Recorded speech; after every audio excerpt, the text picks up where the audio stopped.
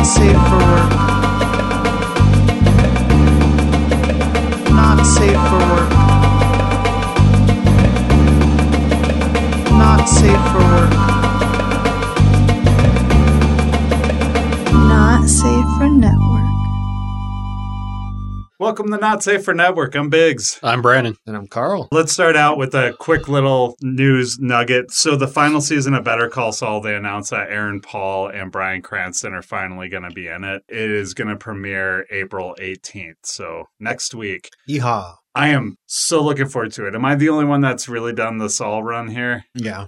Yeah, I got through 3 or 4 seasons. And Haven't quite caught up. Yeah. Yeah, we had somehow left off before the 5th season was over, and I knew it, but I wasn't sure where. So we rewatched the 5th season over the last week, and it turned out that we had watched 7 of them. So we rewatched the first 7, but it was like good to catch up and like remind myself, fuck, that show is good. It's so good, man. And it's so many people that were in Breaking Bad now, because when it starts out, you just occasionally get somebody outside of Saul and Mike Ehrmantraut. But as the seasons go on and the meth trade thing becomes embroiled with Mike Ehrmantraut and later Saul, you get more and more of the players. So we've had Gus Fring for a couple of seasons. We've got the Samaka brothers, or however you said, the twins. They show back up eventually. You get Hector before he like rings his bell, and we find out what happened to him that made him have to like be in the wheelchair where he's ringing the bell. That's the only like origin story kind of thing that it really does. He was worse, dude. As bad as he was in that chair with that bell, because if you remember Breaking Bad, he was a fucking pain in the ass with that bell. He is like 20 times worse in the show when you see him. But anyway, so I'm looking forward to that. I don't know if this constitutes as news, but we were talking off mic last week about that Saturday Night Live sketch where they had the short ass movies. So Netflix started a section called the short ass movies section. Mm-hmm. So you saw this? Yeah. Yeah, so some of the movies on there, Stand By Me, Zoolander, Gifted Hands, the Ben Carson story, Monster House, Final Destination, Monty Python, The Holy Grail, A Nightmare on Elm Street, Delta Farce, and He's All That. So short-ass movies. No Ernest movies that I could see. They must not have the rights to them. They used to have all of the Ernest movies. Yeah, I think those are like in the Smithsonian now. Somebody left them there. Yeah, They're like, I don't know what to do with this. Yeah, they're not in an exhibit. They're just like In a closet in somewhere. the lost and found. So that's news. That's all I had. What do you That's guys... barely news. I know. Well, do you got more? This will count as my news. Instead, it's going to be ranting about a review that I saw. So I saw a review of Moon Knight, and it kind of perfectly described the kind of person, like the kind of fan that I feel like has no business actually reviewing a movie like this or a TV show or like this. So give them a platform. Well, it's okay. The title of the article is Moon Knight has killed my interest in Marvel TV shows. Here's why. First off, shit ass title. That's not a journalistic title in any scope of imagination. Do something, you know. What that does is people are not even interested in reading the article now. They're just going to read the headline and they're just going to go straight to the comments and start commenting on the headline itself. Yeah, which is engagement for them, and they get paid more for that article. That's why they write that headline that way. So he says, to be honest, its mostly positive reception is making me really relate to its main character. I also feel like I'm losing my mind. And some critics and fans have declared it the best Marvel TV show yet. And it's received plenty of praise for its freshness. Compared to some of the MCU's recent cookie-cutter installments, cough, Black Widow, cough. So that fucking was my first hackles are raised now. Like, What random digs at Black Widow? Like, the movie is perfectly serviceable. It's a character-based movie, right? Like, It's telling a story that's not world-ending in order to deepen the storylines of other characters. And sure, it has some major, like, the introduction of the whole Black Widow group to the MCU just like fills it out more. But I mean, the world's a big fucking place, man. I don't even think it's the worst Phase 4 movie that's come out yet. Yeah, it was perfectly fine. Just to be fair, I like them all, but The Eternals was Yeah. worse than Black Widow, I thought. Sure, if you want. And I don't think this guy has anything good And to say actually, I about like Eternals Black either. Widow, so there's that. I too. liked Black Widow too, so I'm, immediately my hackles are raised just from that. But then he says what really irritated me is right here. He says, "In fact, my disinterest in Moon Knight has reached such a critical point that I'm starting to question my commitment to the entire Marvel Cinematic Universe. Until now, I've dutifully consumed every movie and show with the MCU." And I'm starting to think, like, is that what you think the point of this, of watching these shows and movies is that we're doing our duty? That We have to watch that we this? have to watch them. It's definitely not a requirement in anyone's life to watch them.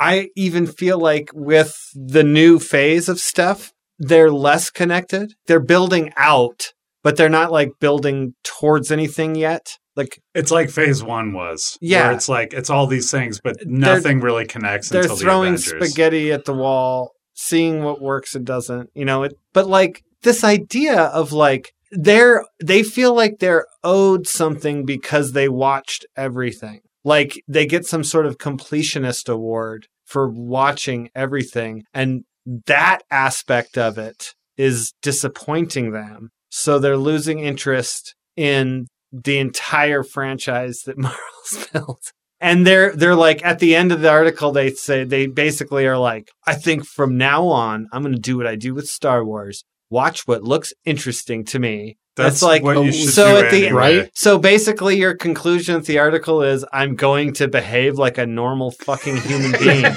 Congratulations. You figured out that fandom isn't all it's cracked up to be, and that like basing your identity off of being a fan of something is going to lead inevitably to just sadness. There's the thing with the MCU right now, too, which is like they're sitting on the X-Men, but until the X-Men come up, they really built the MCU off of mostly B-list characters in the comics. Like, they're obviously elevated now, but Captain America was not really A-list in the comics. He was super known, but like it was never the best-selling comic after World War II, You had like Iron Man, which was all built off of Iron Man was B-list, like the Avengers were so big because they took a shitload of B-list characters and found a way to like put them together in a way where fans would buy that book.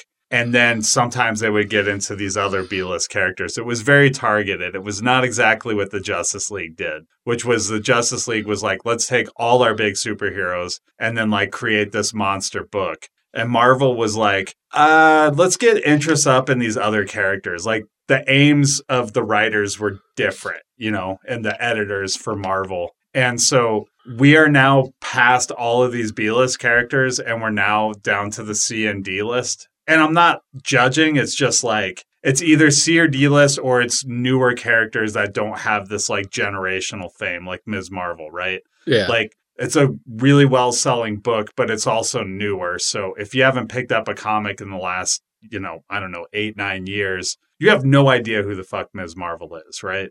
So we're past all of this. So we're going to get more and more shitty comments like this until they start rolling out the X-Men again. I just feel that in my soul right now. And what's even funnier is they get to a section where they say Moon Knight is probably the worst example to date of a problem that started with Falcon and Winter Soldier and has been recurring ever since. Marvel TV shows often revolve around B-list, arguably often C-list. Yeah. Heroes facing off against even more irrelevant villains in plots that ultimately appear inconsequential to the larger MCU. I'm going to go further, dude. Captain Marvel was kind of C-list. Yeah. And then got elevated recently in the comics. Now Marvel itself, though, has become so big that, like, there are these characters that don't necessarily warrant their own movie or... Okay, I wouldn't even say that they don't warrant their own movie. They probably aren't going to garner enough interest for a movie, right? That's why they do something like a TV show that is essentially, what? If you take 6 episodes of Falcon and Winter Soldier, that's 2 movies, 2 hour and a half. Nah, it's like a movie. Well, weren't they like 45-minute episodes? And there's 6 of them? So that's 2 That's like 90-minute 3 hours. 3 hours, 4.5 hours. So you get like 2 short-ass movies. Okay, sure. Sure. Okay. Two short ass 2 movies. Ernests. Falcon and Winter Soldier equals 2 Ernests. Scared Stupid and Goes to Camp, probably. Too good with. Or no, Goes to Prison and Scared Stupid. Yeah. But Anyways. I would also say it slightly loses sight of the fact that like Wanda got her own show and was definitely B-list and B-list for the Marvel Cinematic Universe. And I feel like she's on the A-list now. Well, that's like, what that these show people was are. popular These enough. people aren't thinking of like the fact that Iron Man was a B or C list superhero in comic books when Yeah. he got a movie made. He's in his mind, that's the A list. Captain America, Right.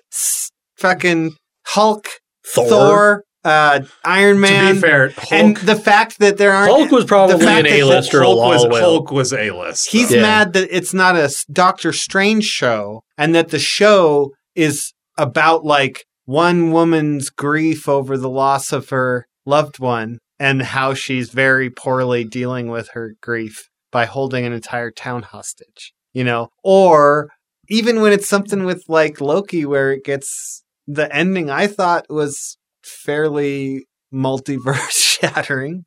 You know, it at least was like one facet of many things coinciding to cause realities to start crashing together. That seems big to me. I don't know. Yeah. Like, but then it's really what it comes right down to is how important it is how much you value these characters. Like, if you really care a lot about Captain America's shield, then where it winds up is important to you, and you're going to put more weight onto Falcon and Winter Soldier, right?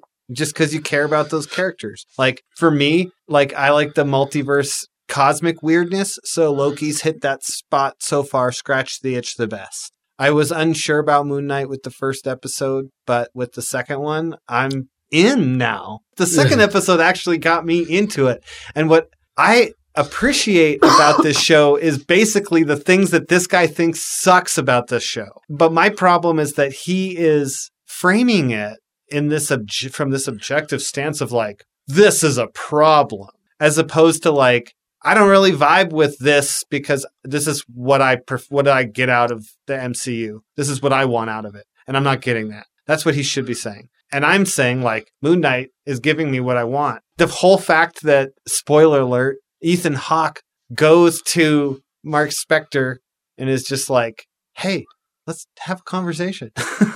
I know what's going the fuck on. Like, you got this crazy god talking at your ass. You know what, like, we're figuring out. You just got a split personality, Like, cut through all the bullshit. Have a conversation, And then it inevitably devolves into action because it kind of has to. I will be honest. If it hasn't been abundantly clear throughout the run of the show, I kind of don't give a shit about anybody's opinions other than who's in the room, really. Yeah. I mean, if I'm being honest, I do not care one iota about internet comments. Like, I don't know these people, and this I don't is an care internet about the comment, though. Right, and it's this an guy's article. getting paid to do this. But, like, that was the only reason I thought it was worth bringing up for the record. Right. If No, it was and a I'm comment, not ripping on you bringing it up. I but deal with. I feel like a billion of you those. let them under your skin all the time, and they're just going to get your click. That's all it is. So I just ignore it. I've gotten to the point where there's a couple different ones on Facebook that, like, when I look at the news, every time it comes up, I'm like, don't show me any more of this. And, like, I don't even deal with those articles hardly anymore because I'm just like, I'm done with it. Like, fandom is so split into so many different arenas. There's nothing that everybody likes anymore.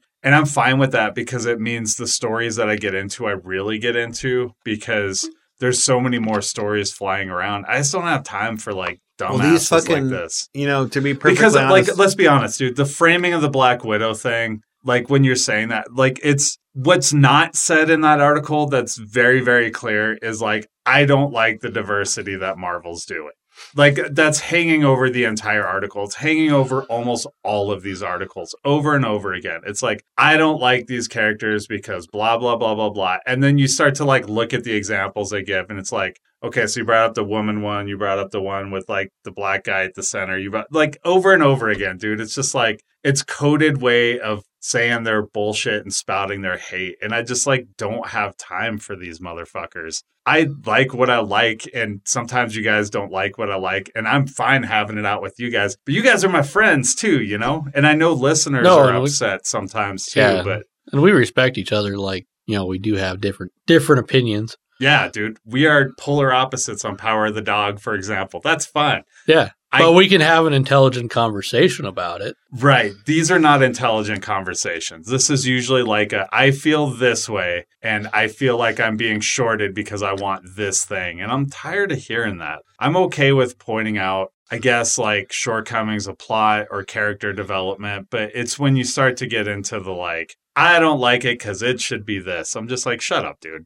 What did you think about the first 2 episodes of Moon Knight? I loved them. I've kind of gotten at a place where I've gotten so much Marvel content at this point. I'm not going over the moon over anything, but I don't feel like the quality is any less in this. In fact, I felt like the quality is pretty big on this one. And it just purely comes down to Ethan Hawke and it comes down to Oscar Isaac. Just enjoy watching a show with these two. And they can do certain things that some of the other Marvel actors don't do. Like you mentioned about Ethan Hawke sitting down and having a conversation with him, right? Yeah. You need a good actor to do that in a superhero thing and keep you engaged. And Ethan Hawke can do that. You know, like he's good at watching Oscar Isaac screaming at himself in a mirror. I enjoyed the shit out of that. I thought the second episode was way better than the first episode. Yeah. And I enjoyed the first episode, but I do think they were intentionally not showing things to like tease you out, to like put you in that perspective. But I was very happy they broke out of that quick in the second episode because you get like the first 25 minutes are kind of exposition in the second episode. And then they finally like blow it open and it's action and it just keeps being action. And I really enjoyed that. I like the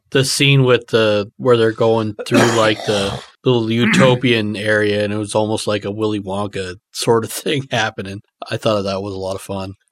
I kind of start to tune out when it becomes action-y. And I do think that the baffled, like stammering shtick that he's got is kind of going on a little too long. Yeah. And he spends spends an extra beat every time he's trying to do like his, like, wow, look, I just punched that guy now that I'm in a suit and got powers, you know? And then he's like overconfident. It's kind of cartoonish almost. Yeah. It's kind of The Mask-ish. I'm not going to lie. It's kind of The Mask-ish. Yeah. It's got hints of it. It's like a dialed down Jim Carrey. But yeah, a little bit, just a little tiny bit. Like, imagine he doesn't have like the reality warping powers of The Mask. He's certainly like super durable, super strong. Yeah. You know, I do think a lot of this like going on a little too long with the stammering. I'm kind of hoping most of that is in the rearview mirror now. I mean, I don't know. I guess I don't have reason to think it is, but I feel like it was like, I'm losing time. What's going on? He needs to gain. I can't believe that like all these people are after me. And then it's like, who is this guy inside of me? I'm not going to give him control. And then like, wow, I'm a superhero. I can do all these things. And so I'm hoping that it's intentionally all out in those first 2 episodes. Like I've done this before on the podcast talking about how I look at these Marvel shows, dividing it up like a 3-act structure. And so this is supposed to be 6 episodes. So I'm looking at it as like the first 2 episodes of the first act. Yeah. I'm hoping now we're getting into like the meat of the story. Staying in the Marvel universe. So they just finished cutting the... We're talking about What If? Thor Love and Thunder trailer, and they're supposed to be releasing it within the next 24 hours. They already broke a record for the shortest amount of time before the trailer releases for the movie for the MCU. Not that this means anything, but I have seen article after article saying some version of that for the last 2 weeks, and I'm like, enough! They'll drop it when they drop it. Shut the fuck up. But it makes me think that it's going to deal with something that's happening. Because the last time that happened, didn't it involve, like, they were waiting for Loki to kind of conclude before they dropped Spider-Man? Probably. I felt like that was a big deal at the time.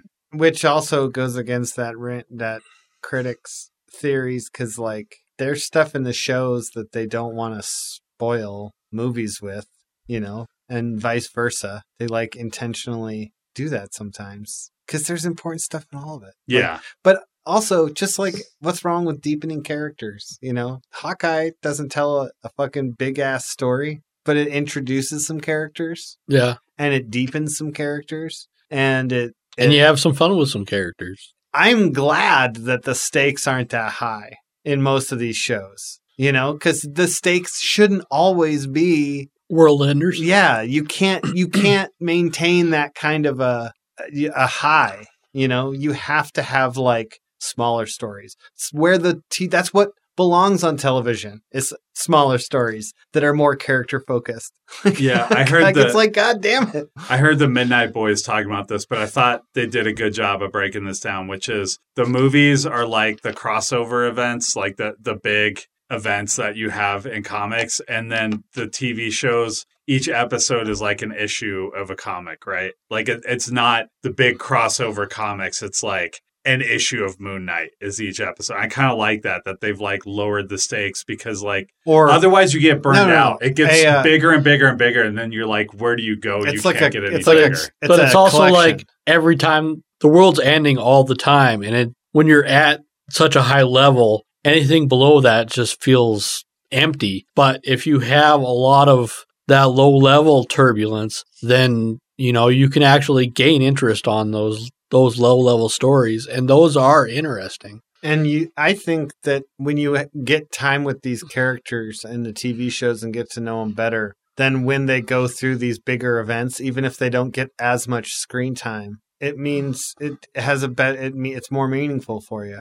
Yeah. It's more impactful during the movie when you're watching it. And then if you haven't watched all that television stuff and you watch the movie and a character shows up, and it still means something for the movie. It's not like it's meaningless. People just have weird expectations anymore, It's strange where movies have But it's gone, also man. we're in a kind of a new frontier with the MCU. Never before have so many different TV shows, movies all been intentionally in one big shared universe telling one sort of sprawling story. Yeah, this is new territory. It's weird where we're at right now because you can't really do well in the theaters unless you're a big franchise movie. But then like Marvel is branching out with TV, like DCU and Star Wars are branching out with TV. Like your biggest fictional playgrounds they can't be contained by just movies anymore. They're like invading into the TV as well. But then you get these little tiny movies and they have to go to like streaming and stuff. It's just weird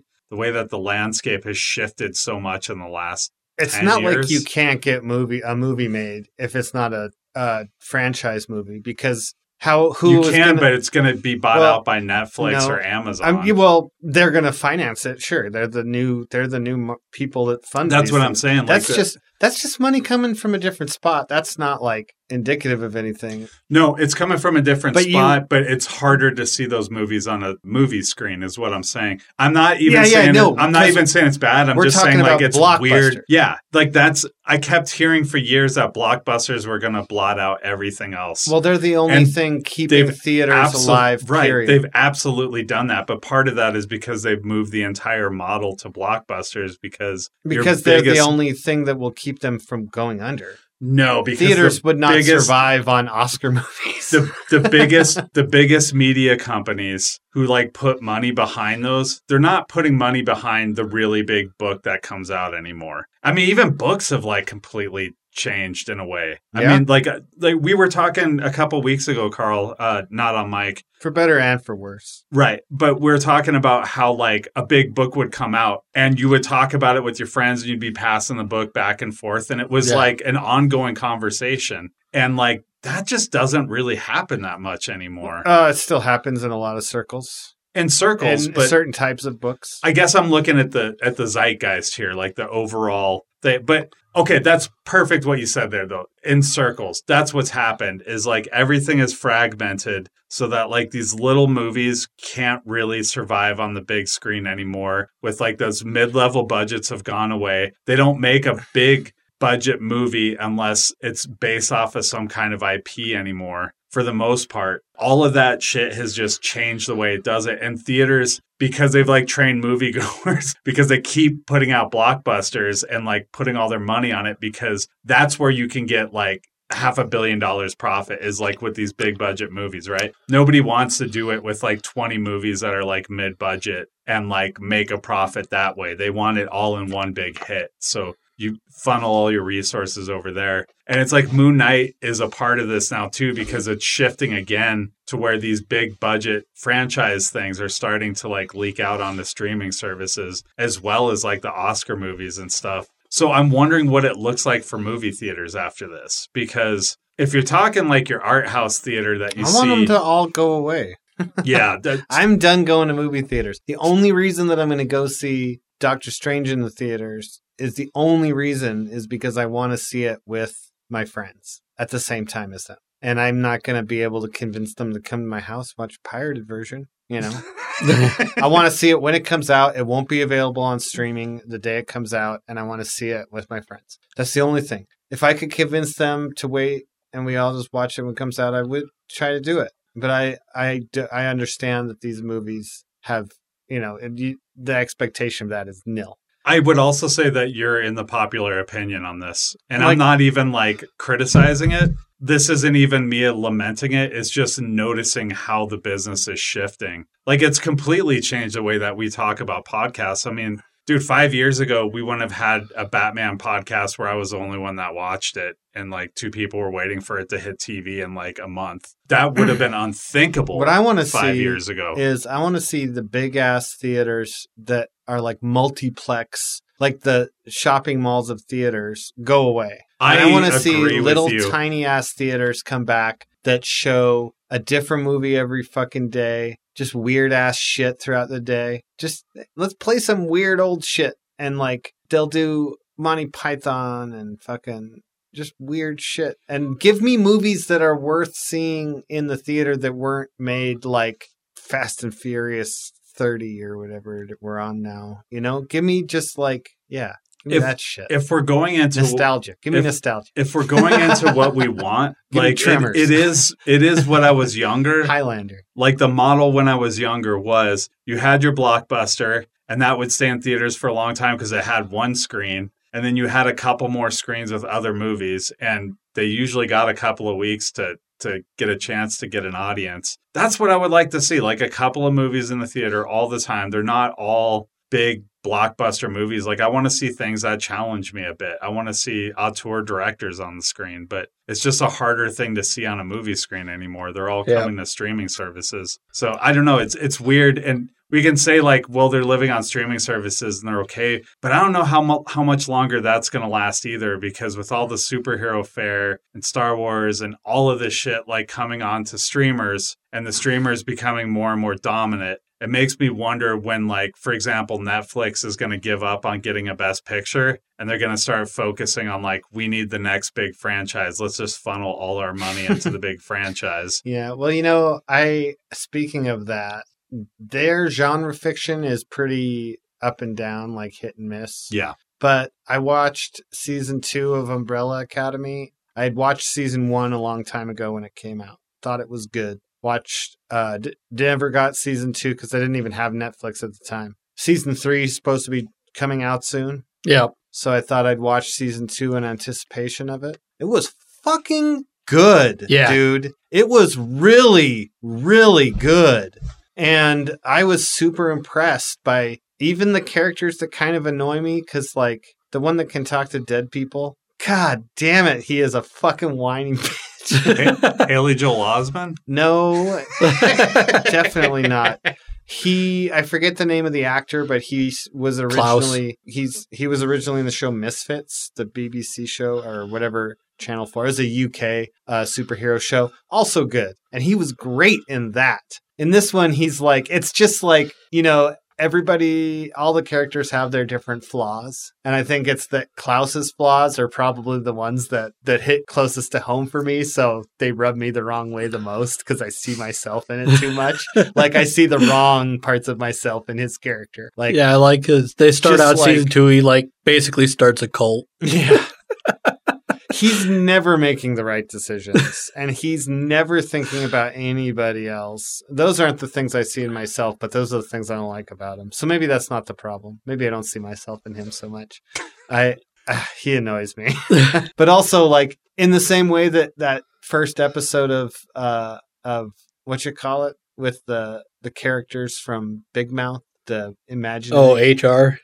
whatever. Yeah. Human resources. Human yeah. resources. That main character really rubbed me the wrong way, mostly because characters would talk to her and she'd it was literally just not paying any attention. And that is just such a disrespectful to be God, I don't know. They just, they create these characters that don't deserve people to put their faith in them, and then you watch people put their faith in them anyways, and then supposedly some of these characters redeem themselves over the course of the story, but I don't always buy it. Sometimes it's not enough for me.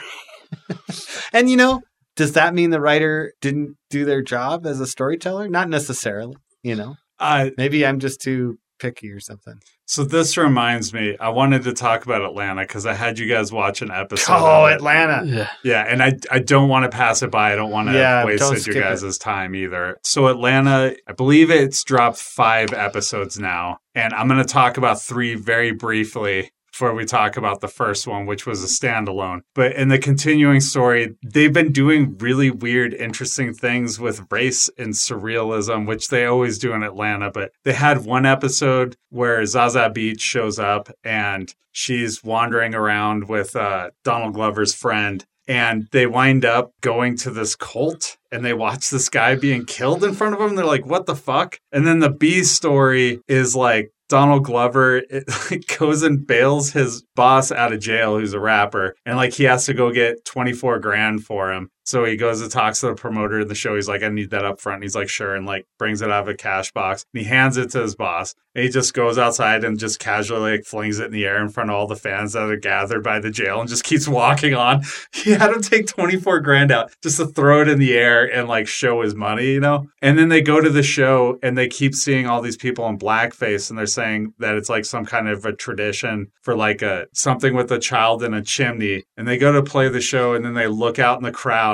And the rapper's like, I'm not feeling it tonight. I'm not going to play it. And he's like, why? And he peeks open the curtain and there's just thousands of people out in blackface. But it's not just blackface. It's they have the lipstick and the minstrel show. Yeah. Yeah. It's minstrel show, blackface. Oof. And so they just go and leave. And then the promoter's pissed off at Donald Glover. So he goes to kick his ass, but he loses him in a crowd and he kicks the shit out of a guy in blackface thinking it's him. And Donald Glover is just watching him from the side, just shaking his head. They have another episode where they go to party at this tech billionaire's house who's in Europe. And there's just this really shitty crack house. And they go inside it and they go down a long hallway and open a door. And then it turns out there's this whole super fancy apartment complex below that. He just has it disguised as this thing. And he's got a real tree sprouted up in it.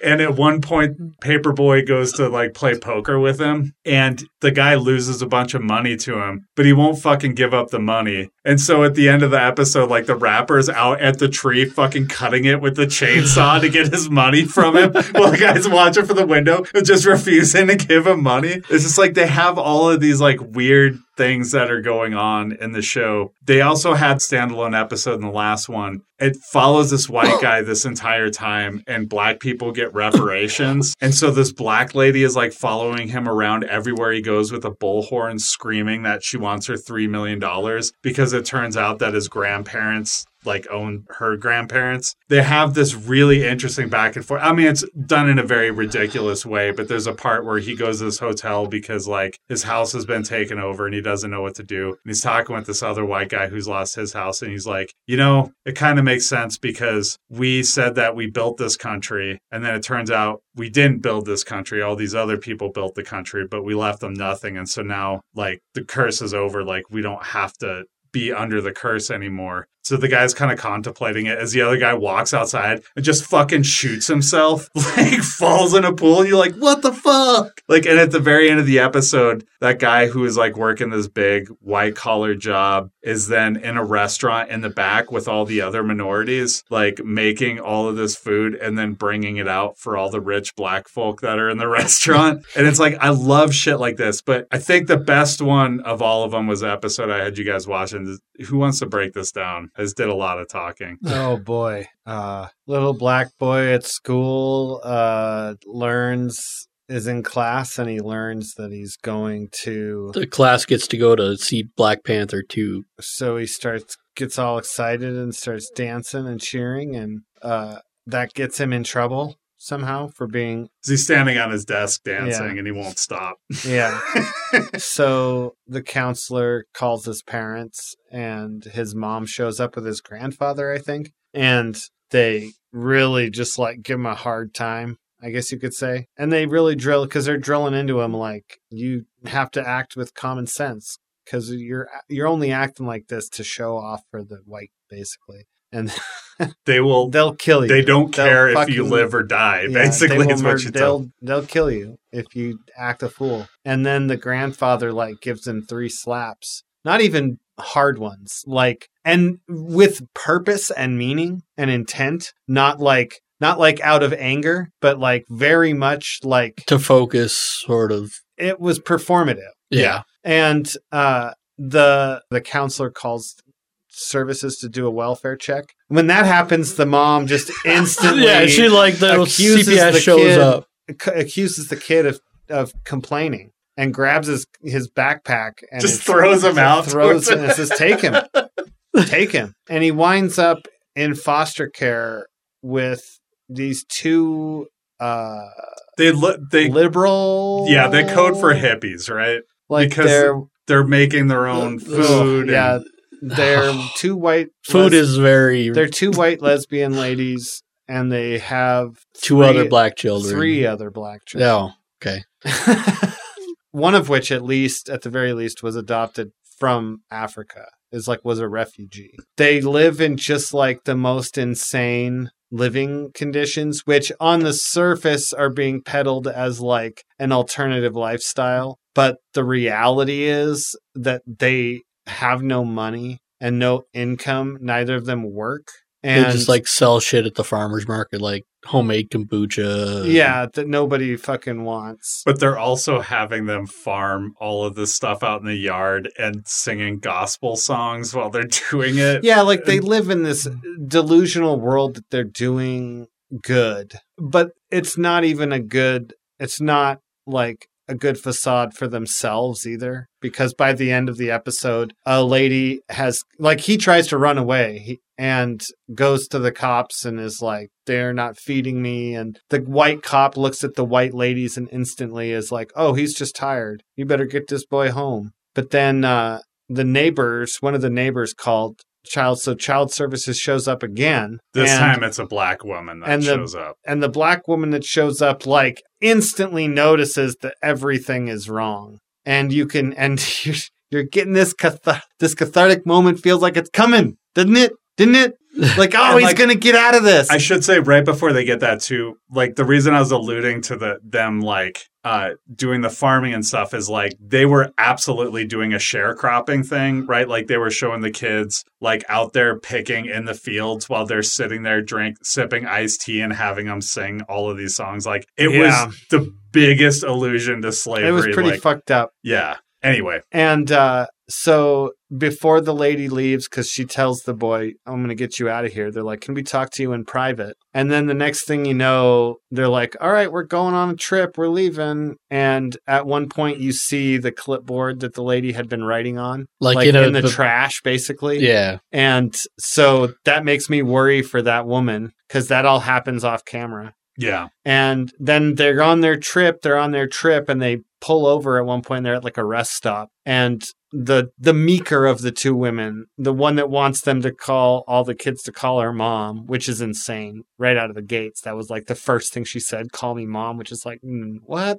It's foster care. He has a mom. What the fuck are you talking about? Yeah. You know? But like, she starts kind of unraveling. And they go to let their dog free, right? The dog that they treat better than the kids. Yeah. And that the one lady treats. Yeah. Is like, and she has this whole thing about like, why didn't anybody stop us? Like they adopted the first one and they knew they were doing the right thing. And so then they did it again and again and again. And then that cost money to have children in the house, and neither of them had work. And the bills started piling up. And it was that one of those things where it's like, yeah, what you're doing seems like an objectively good thing. people are less inclined to intervene because it's good what you're doing, even if it's really not good, even if it's really harmful. Right, because it's performatively good, right? Yeah. Yeah. Like, And like, so they fucking drive their van off the bridge. but they have this moment while they're going up where like the boy looks at another boy and without speaking, he gives him a look. They give each other a nod like, An this white amazing- lady gonna There's kill us. all the subtitles just for what they're saying with the look. That was very well done. Yeah, and Just then like- one girl had her hair all braided up and she's like, these braids are fucking killing me. It was like her subtitle. Now I didn't see When they go to crash off, I didn't see the other kids get out of the car. I didn't either, but But he's still in the car, and like right before they go off the bridge, he like pops up and he like says something, and I didn't catch what he said, but then he like drops out the back of the hatch of the SUV or whatever it is. with their dog in his place. So they had like grabbed the dog at the rest area and So put it back in the car. He put the dog back in the car. Yeah. That's what he did. And he Yeah. says like, guess what? Because they knew exactly what was coming. Yeah. These kids were not stupid. Should talk about the beginning really quick too that we kind of missed. There's like this scene where this white guy and this black guy are in this boat and they're going fishing. Oh, I forgot night, all yeah. about that scene. and they were 'Cause talking it's about how they had completely like unconnected. it was this, but it's not because that's the river that the white lady crashes them into, right? Yeah, Like, it's right at that bridge Oh. they're fishing under. So they talk at the beginning about how this What town was whiteness is. flooded. It was like flooded because it was basically the spot of black prosperity. And there was black people still in the river or whatever. And this guy was talking about what a curse being white was. And then all of a sudden he's like, looks like a fucking monster. And these hands are like grabbing him like into the water. And so then when you see that crash, boy walks back, right? Like sees his mom and it's basically like, it's all fine now. Like he learned his lesson, right? He definitely has like been on it was a journey. It was it's like a fucked up version of the hero's journey or of like the Odyssean, you go The out Odyssey. and you return home having learned something basically. Yeah. But I also thought it was really interesting. Like when you watch the CPS people, it's like the white people immediately judging the black family. And then when you see the black CPS lady, she's immediately judging the white family, right? There was just so much about race. Honestly, I didn't see that as a parallel because But I would say, first of all, wasn't it? I thought it was like I thought the first CPS lady was like Hispanic or Asian, not white. And man, I she thought it was didn't a jump collection to of white she people. didn't jump to any conclusions. Right, the mother just The throws the mother, kid out because did she's not like, you even called let it- CPS on me? She saw that she was CPS and she got as far as this is a welfare check. And that was as far as the first welfare Right, check yeah. went. Yeah. The fact that, like, I think it was the Asian counselor But at the school that called CPS in the Yes, first place. but what I was getting at is like when you see them at the door, it's not just the CPS lady. It's the fact that it's there's like the two it's cops two there. white cops Yeah, there yeah. too. Like they're going to check on a black family, so it's immediately like they're working under the assumption that there's something wrong. Whereas when the black lady shows up, she just starts looking around and just immediately sees things wrong. But right? she's not judging things. She is seeing things that No, are no, wrong. I don't. She's seeing things for what they are. No, I'm not saying that she was judging. I'm saying that like they do this reversal where they show it in different positions and how it's handled, right? And like it's interesting to me that like the way that they see it is like the black family is like, I'm not even putting up with this shit because they probably know what the result's gonna be anyway. So it's just like fuck this, like go out, learn your lesson kind of thing. But when the black lady shows up to do the welfare check, she sees things wrong immediately. And it's there, like it's clearly there, you know? Right. And Well, the only thing keeping that whole operation going was the other CPS lady that didn't show up and that lady showed up instead, right? Like Yeah. they mention, what What happened to Susan or whatever they say like the regular. why Susan isn't here, because Susan was in on their bullshit, right, it just shows at every Susan was turn- probably white. It just shows Karen. at every turn that these white folks are like making judgments and they're getting away with it. Like they have privilege. They're getting Yeah, away and with when they things showed over up and over again. to the white lady's house, they didn't have two cops right behind them either. Right. Yeah, I wasn't trying to say it was equal. that's- It's not equal. I thought the way that they juxtaposed it was showing the differences in privilege between them, right? Like, black woman doesn't show up guns a-blazing. She shows up and sees things wrong. CPS lady shows up. She's already going to pull them out. And the black lady saw CPS showing up and assumed that it was going to go poorly. And the white ladies saw CPS show up and they were shocked that anything could be a problem. Right. That's what I'm saying. Exactly. Yes. That's what I like about Atlanta, though, is like it makes me think a lot, but it's also surreal and just crazy ass humor running through it, too. Because that episode is like harrowing. It's also very funny at parts. Stressful. Yeah. Depressing. Depressing. That poor kid eating that chicken just was disgusting. That fucking disgusting food. So they took and, like drumsticks and just rolled them in flour and then microwaved it, and that was fried chicken. They didn't know how to cook. Neither of them knew how to cook, but they were too proud to admit it.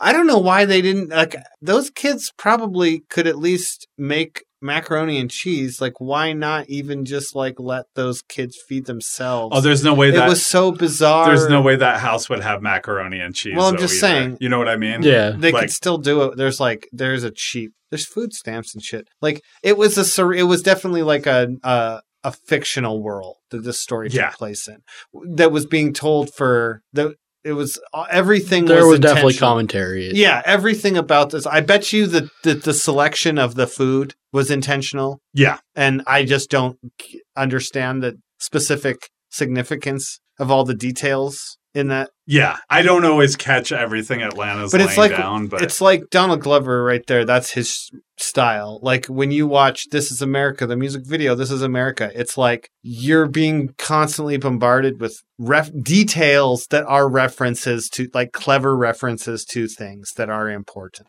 and thematic and like only serve to sort of deepen the meaning of it all. Let's get into Severance. I know you already talked about the beginning half of Severance, so maybe we focus on the last half of Severance. Oh boy, they did do the one thing that really, I guess it didn't bother me, but it does, but it doesn't, but it does, but it doesn't, which is they ended it on something of a cliffhanger. Yeah. The cliffhanger is that, like, I guess it's not really. It would have been a worse cliffhanger if it had cut off right before he said she's alive. It's the cliffhanger is what's going to happen to him when they get back in the office. That's the cliffhanger. Or even just like with what happens right at the end. Man, what's going to happen next is pretty intense, pretty crazy. I'll tell you one thing that won't happen is like Severance is not going to end because Helly didn't save. Because Helly goes off in the press conference. Like, that's not going to end Helly didn't save humanity from Severance. Yeah, that's not going to end this. It was a fun twist that she was the one who... She's the granddaughter of the founder of the company. Right. And so she's partially responsible. Her doing her severance was an act of PR, basically. Yeah. Her whole experience is like been turned into a book. Yeah, it's like when you watch that at the beginning, when she's coming in, they're like, thank you for doing this. This means so much. And like the way that they talk about it, you feel like she's trying to help the world in some way, as if she's like a really gifted, computer tech or whatever. But it's like, no, she's doing it because it's all PR. It's all bullshit. She tried to kill herself. I think this show is brilliant. Like, I caught up, I watched all the episodes. It is so good at identifying what happens in the corporate structure and just putting this dark sci-fi bend to it. Yeah. Like, forget about the splitting of the minds thing for a second. It's like, it's the things with the rewards, for example, where you have like John Turturro is really into the philosophy of the company. The rewards don't work on John Turturro. The rewards work on They Dylan. work on the other guy. Dylan. But it's like John Turturro's really in the philosophy of the company and gets into it. Yeah, that's what motivates him. Right. And then the other guy likes the finger traps or whatever because it's just that guy he's gotten flipped. Several waffle parties. Yes. And we know what constitutes a waffle party. Waffles. And then right. You get sex. But you have to do it wearing a mask of Keir. And the four women are dressed up as the four Furies, and you've got a whip that has all of the pillars of the company while you're getting sex, you're also like, that's the company, company motto is also then distilled. Their philosophy of the company is expressed even in. Or actualizing the idea that you lose a spouse to work, right? Like that's what they do with. They don't. That version of them, there is no. What spouse? What are you talking about? You know what I'm talking about. And I'm saying the outside, to the innie, the outside world does not exist. Right, but that's what I'm saying is like, okay, so. They didn't sacrifice it. What I'm saying is they didn't make no choices. The Audi lost his spouse. And it turns out that she is. Oh, you're talking about the plot twist. Yeah. But like that is actualizing the idea that like you're married to somebody or dating somebody who is like married to their job and puts too much into their job. Like, but they're just actualizing it in the show. Like he literally lost his wife to work. Yeah. And he lost his wife in a car accident before he got his job, which means that she didn't die in the car accident, but they intentionally took her body and were experimenting on her. She probably was in a coma and they wanted to experiment on how severed brains in comas work. If they could like wake her up. I'm just saying the Audi metaphor side, of it. Like, I really like the metaphor. Well, but you brought up the plot twist. So now I'm obsessed with that again. Okay. Because like when you first meet her, you just know her as Miss Casey, the wellness officer. And she like, when you need some mental health, they put you in a room with her and she tells you facts about your Audi. Like your Audi likes ducks. Your Audi can hit baseballs, and then your Audi is very kind and appreciates kindness done unto them. Yeah, she always says it in this sometimes new agey voice. If you perk up a little too much, she'll say like, please enjoy all your facts equally. Like right? You're not supposed to get too excited about one using information about yourself as a commodity to motivate you to work harder. Like when Dylan is in the last episode, he's like got the fucking switches flipped and they need two switches flipped at the same time. So he's like stretched across the doorway, just like and throughout the whole episode, his fucking glasses are inching farther and farther off the tip of his nose. And also he's sweating. I don't think it was lost to me that he's in a Christ pose and he's basically sacrificing his well-being like at the company for them to like go out and save they're all everybody. Sacrificing their well-being. He's sacrificing himself to like save everybody. He doesn't get to meet his Audi. No, that's what I'm saying. He's sacrificing himself to save everybody. It was a pretty heavy-handed Christ metaphor. Not save. It's not saving.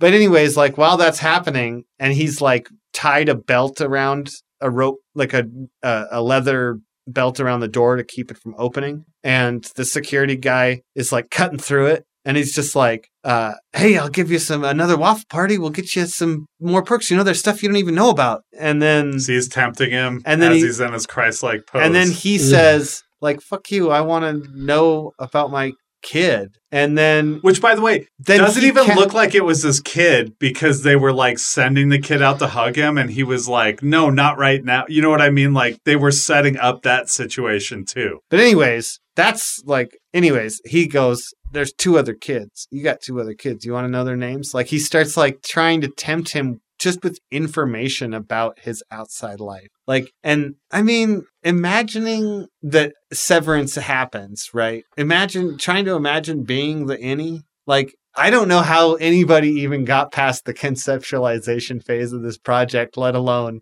actually implementing it in the world. Because the idea they show brain surgery at the beginning of the show. The crazy part starts with brain surgery. The crazy part is that like it does seem like we care so little about people that we'd be willing to do this to them, knowing that it can't possibly, like at the point where this show is taking place, severance has been a thing for almost a decade at minimum. So like the stuff that say Mark is going through, he's in year 2, which means it's been a thing for almost 5 years before he started doing it, like we know that Irving, John Turturro's character, he's worked there for 7 years. By the way, him and Christopher Walken getting so much screen time. Irving it was and just fantastic, Bert and Irving. Dude. Bert and Irving. They're so good. They're both so good, and it You was like smug amazing watch. motherfucker. I Whoa. love that they were like, we're just gonna set them against each other and like have them do scenes together. Like that was fantastic. Just two of the most famous actors in the whole thing, and they're like, "Yep, we're gonna just put them." Why in the wouldn't we scenes put them in together." a room together? Yeah, Jesus. it was great, man. And It they're just- in love. It was thrilling watching that on a show, honestly. Yeah, it was pretty great. And then like the whole sequence where Bert's retiring and his Audi is like delivering this message and saying like, I'm going to miss you all, even though I've never met any of you and I have Dude. no idea who any of you are. Yeah, every time he's talking, he's just like, and you all touched me. I think I get assume. that general feeling. It's Like everything is like He going, goes- he's almost like letting them know, like, but you don't really mean anything to me because I Yeah. can't remember you. He can't help but undercut everything Yeah. he says. In that like awkward grandpa mode that he's kind of in these days. Yeah. He's so great. And then Turturro, Irving rightly calling out like him retiring is his innie dying, essentially. Going to sleep and never waking up, which is terrifying, and trying to imagine like at a certain point, an innie almost does deserve existence. When they've lived long enough, they deserve not to be turned off. And so like, but what's crazy is they also shouldn't be forced to do 100% of the work. So like none of this should ever happen. No It's- part of this should Yeah, ever happen. You also should not be going and it's very conception, you should not be going sleepwalking through a third of your life. I don't think this show's ever going to convince me that there's that this is a morally not a morally dubious decision to make. I don't think that's the objective of the No, show. not I think at all. the objective of the fascinating. show is to say The like, thing is- hey, don't like sleepwalk your life away. This isn't even don't a show. go into a corporation. This isn't even a show. I was going to say that's not even necessarily a show that's like the point is not like this should happen, this shouldn't happen. It's more like, hey, stuff like this happens in the workplace every single day. Like this literal thing may not be happening, Yeah. but like versions of this are happening every This is- single day. This is People lose their identity. this is classic sci-fi. Yeah, it's like, showing it's so a good. problem in the world that's happening all the time, and it's building that case for why this problem should not exist. And when there's action, there was like a guy got hit in the head with a bat and he just was dead. One hit from in the back of the head with a bat and he's just dead. And Mark is losing his shit. Like, what the fuck did you just do? It's not like a punch, kick, backflip. Oh, you hit me in the face with like, Well, and then I mean, to be fair, I did it's knock me Adam out. Scott against this dumpy guy. Like, No, what- Adam Scott is or it's no, that it's black lady. It's the doctor. Right, it's a woman The against this guy. It's But a woman sneaks up behind a guy, hits him in the back of the head with a bat, and kills him. yeah, But the thing is that's like realistic violence. You can't hit a person in the head with the bat as hard as you can and not kill them. or at least give them brain damage. Yeah, they're going down. They may not instantly die from it, but they're probably dead from the wound do that leg shake if it's not thing. treated at all. Yeah. if you just leave them, or you're. They're getting And- concussed. At but the it's very not least. like I've said before, my big issues with Philip K. Dick adaptations is that they take out that stuff, or they take out the stuff that's good about Philip K. Dick and replace it with like a motorcycle chase or a kung fu action sequence. And that's just fundamentally misunderstanding the point of the Philip K. Dick style Yeah. story. Instead, And Severance gets it. yeah, they're not only delivering this metaphor in front of you, like actualized in some crazy sci-fi way, but they have music that does a lot of heavy lifting in that show too. Like that music, Everything that about soundtrack that show is so just good. so good at like, The set design, the cinematography, their attention to detail with the computers. Did you know that the computer programs, they're all functional? I didn't know that. Yeah, because they're very simple. It's Apple. they're very producing simple it. I'm programs. not shocked. They're not like complex. They're pixel. It looks like a regular Nintendo game. Their computer game. It's old school. Oh So, my god! When they when program they meet that their shit. quota, Yeah. when they meet their quota, they show like the founder comes in this like I have to say like 90s style, like King's kind of like Quest. Super Nintendo Sierra. looking Remember thing. Sierra games? And he's just like, Quest for Glory. Thank you so much for completing it. You have like I- right in my world. I Love you, I Alex love S. you, or whatever. it Kelly is. R. Yeah, it's the name she put in. It's not even her actual name. Fucking crazy, dude. Yeah. Okay. I cannot wait for season 2. The season 2 was announced day before the finale came out, and so in a year or two when it comes out, whenever, we'll talk about it again. All right. Take it easy. Please rate and review our show. Sign up for an Anchor account and you can leave voice messages through a link in the description of the podcast, or you can answer our poll questions. Reach out to us through Instagram at redwood_sound_labs or Facebook at facebook.com/redwoodsoundlabs. Email us at notsafernetwork@gmail.com. Not Safe for Network was created and hosted by Carl Borneman, Brandon Beardsley, and Alex Small. Produced by Aaron Donaldson and Alex Small.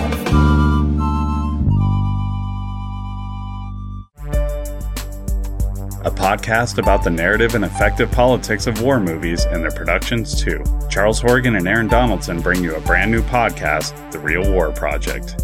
Dip in and out of subjects with Lauren and Sarah's irreverent points of view with the hilarious podcast, Dippers. Catch up with the week's pop culture news as well as reviews of new movies and shows, not to mention the occasional interview with Carl, Brandon, and Biggs on Not Safe for Network. Wrestlers wrestle, but sometimes they make movies too. This podcast lets you know how they do. Listen to Eric and Connor in all 3 seasons of Movies with Wrestlers. One by one, Jeremiah and Biggs break down influential movies and some wretched ones too in the podcast you can't miss, A Cosmic Void.